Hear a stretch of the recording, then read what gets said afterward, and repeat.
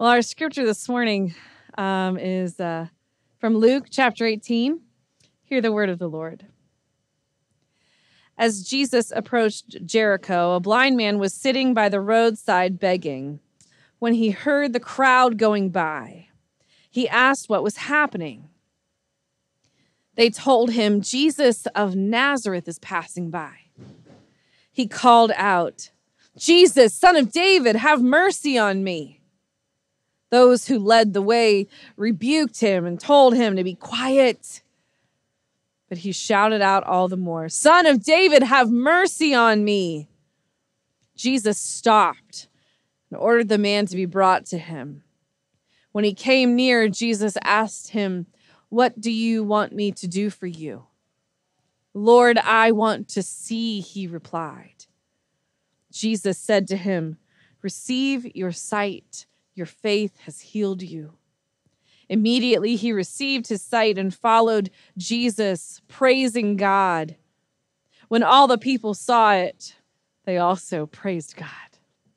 This is the word of God for the people of God. Thanks be to God. Will you pray with me? Holy and gracious Lord, we thank you for this time that we can come and hear your word and consider how you might be using it for us this day. And we pray that by your Spirit, our hearts and our minds would be open to receive something we weren't even expecting. And holy God, I pray that you would take these simple words of mine, that you would turn them from water to wine. Because God, I know that you take the simple things of this world and you can do miracles with them. So won't you do that even with these words today? In Jesus' name, amen. I've really enjoyed the last couple of weeks of just doing a lot of singing and over in the sanctuary, we've been singing out of the hymnal, and not necessarily the songs that we sing over here. And one of the authors who really was an author of poetry, but also wrote lyrics for hymns that you might have heard her name before. Her name is Fanny Crosby.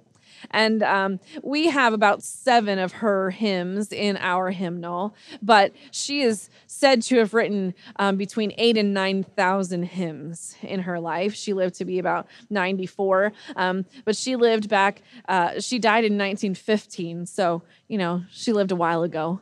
And but Fanny wrote a lot of hymns, some that you may have heard of, like Safe in the Arms of Jesus or Rescue the Perishing, Blessed Assurance, that's one of hers, Savior, More Than Life to Me, Near the Cross, To God Be the Glory.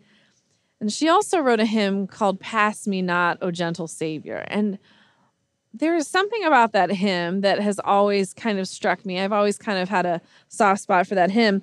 And, there's people do different versions of it. And so there's just a version that I just love. And so there's something about that hymn that's really special to me. Pass me not, O gentle Savior. Fanny, she actually was blind. At 6 weeks old, she had caught a cold and it wasn't treated properly, and it resulted in her blindness for her life. But she spent a lot of her years. She went to the New York Institute for the Blind. She lived in New York City, and then she taught there after she graduated. And in her life, she would go and talk to groups of people, and they would sing hymns. And her goal, she set this goal of winning 1 million people to Christ through her hymns. So anytime she wrote a hymn, she would pray over it. She would pray as she was writing it, that it would bring men and women to Christ. And she would even keep a record of the names of those who had received Christ in a time of sharing with her hymns. She would also spend a lot of her years at the city rescue missions. While she may not have been able to cook for them, she was always present, wanting to be able to help and listen and lead them to a place of hope in Christ. So anytime she was paid, she had like 4 published volumes of poems and an autobiography and all these hymns. Anytime she was paid, most of that money would be given to the rescue missions to those who were in need. And Fanny, when she wrote this hymn, Pass Me Not, O Gentle Savior, it said that she had been at a prison in 1868. And after she had spoken and some of her hymns had been sung, she heard one of the prisoners cry out in a pleading voice, "Good Lord, do not pass me by." And one of the writers that she was with said, "Fanny, you need to write a hymn. You need to write something."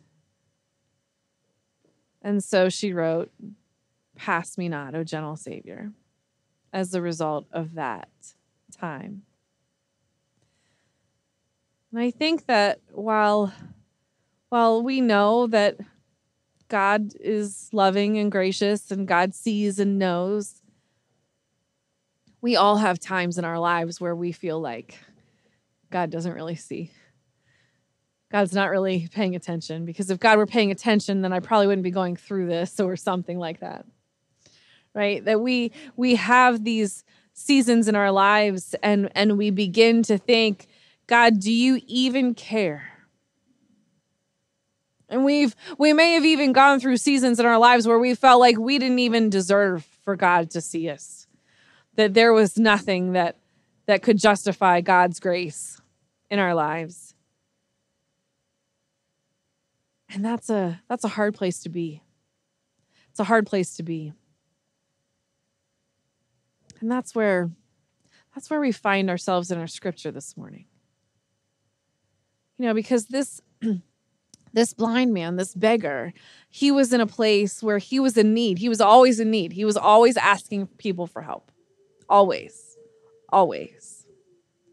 Not only that, but he was told that he was not able, he was not permitted into the temple, right? Don't come in here. You're not helpful, you're not useful. And you're blind. So you had to have done something wrong that God would cause you to be blind. And we can feel like sometimes we're in that place, right? That sometimes we're just, how is it that we find ourselves in this circumstance or this predicament or asking these questions or without these resources? How, God? How? And this weekend, we're starting, our campaigns for the Operation Christmas Child, for those shoe boxes. We've got our brown paper bags for the Thanksgiving groceries that we'll be giving for people. We're gathering names for people right now. These names of families that are within our community who just happen to find themselves in this time, in this place, in need of just a little help. Who may be asking the very question, does anyone even see me? Does anyone recognize that I could use some help? God, do you even know? So there was that blind man. He was begging. He was begging in the place he always was. And he heard something. He heard a greater commotion than it was normal. And so he asked what was going on. Because Jesus was walking by. He was walking by. Jesus hadn't called a great gathering in the temple. He hadn't said, hey, I need everyone to come and be present so I can tell you what you need to do to change your life. So I can tell you how to fix your life. Jesus was just walking by. But there were some people who had seen what Jesus had been doing and had witnessed it and maybe even experienced it personally. And so there were a lot of people who were walking with Jesus. So it was causing a bit of a commotion. And this blind beggar is saying, hey, what's going on? And someone just yells out, Jesus of Nazareth is walking by. That beggar, that blind man, just like that, he yells out, Jesus, Son of David, have mercy on me. And the people are like, oh, would you be quiet? Stop. Hush. Just sit over there, do your begging where you're supposed to be so we don't have to worry about you. Don't bother Jesus. And he shouts even more, Son of David, have mercy on me. And sure enough, Jesus heard him. Jesus heard his humble cry. And Jesus said, where is that man? Bring that man to me that just cried out. So they brought the man over to Jesus. And Jesus stood standing in front of him, said, what do you want me to do for you? What do you want me to do for you? And his simple request was, I want to see. And Jesus said, receive your sight. Your faith has healed you. And just like that, his vision returns. And he praises God and he follows Jesus. And the others around are praising God. Because right where he was, he cried out to God and he was heard. He made a request. He didn't just sit there and say, oh, okay, I'll be quiet. I know my place. No, your place is that you are a child of God, and your place is one that allows you, enables you, calls you to be present with Jesus, to be able to say, Jesus, I need you to hear my cry. I need you to hear what I'm in need of. I need you to hear what's going on with me, and I need to be reminded that you see me. And I think that that's a place that we find ourselves. Listen, we may or may not find ourselves at this moment benefiting from some extra groceries. Maybe we do. Maybe not. But maybe we would really like God to see and know that we're feeling really alone. Because whether you live by yourself or in a house full of people, there are times you can feel really alone. And maybe what you are crying out to God is, God, I don't understand what is happening. I need you to just help me, God, understand what's happening right now with my health or with my family. Or maybe your cry is that God would just somehow speak to your children and grandchildren, that they would know this love of Jesus and that they would love him in return. I don't know what your cry is, but I want you to hear that Jesus, he's right there waiting for you to come. And when he says, what do you want me to do for you? That you would speak it, not just whisper it and then think, oh, well, I probably don't really deserve that, or I've probably done something that's caused God to not want me to have. But how about we pray and we trust and then we wait? Because, right, prayers don't always get answered immediately. As sight came to that blind man right then, it's not always in that moment. But in that moment, we can see the God who is faithful, and we can see the God who is just, and we can see the God who is true. We can see the God of healing.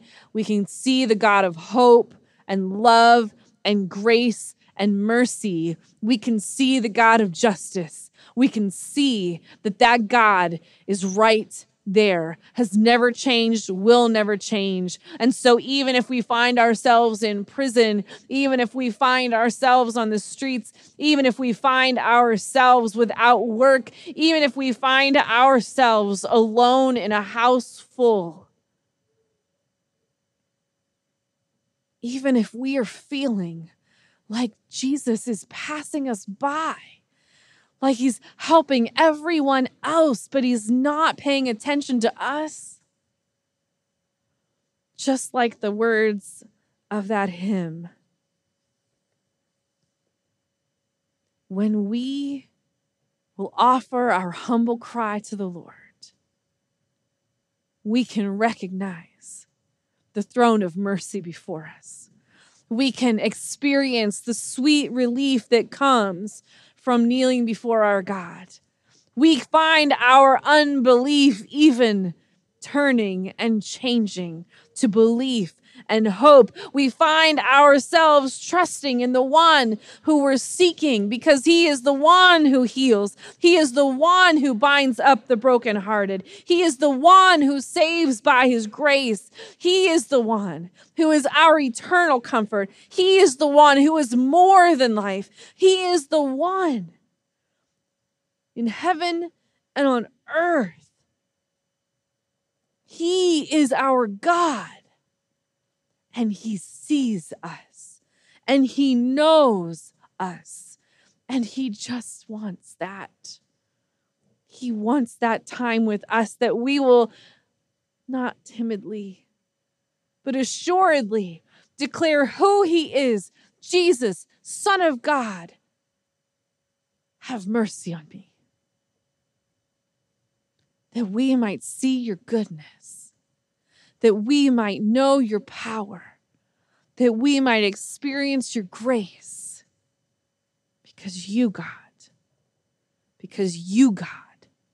are the one true God, worthy of all of our praise. So in a time where we're already being asked to maybe give a little more or see the needs of others a bit more, don't ever doubt that he sees you. He sees your needs. And his mercy and his grace are there for you. Will you pray with me? God, even in those times where we feel like you don't see us, even in those moments where we feel like you are passing us by, gracious God, give us that hope. Give us that assurance. Give us your comfort and peace, knowing that we can stand before you and declare, God, we need you. And we need to know that you see us.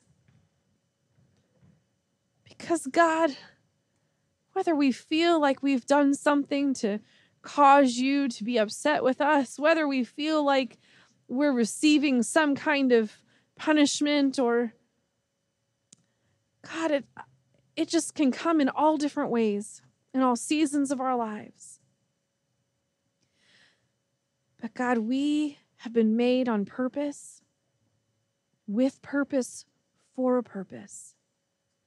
And that is that we would know your grace and that we would share that grace with others. Thank you, gracious God, for being the one who carries and leads us through. You are so good, and we love you, Jesus. Amen.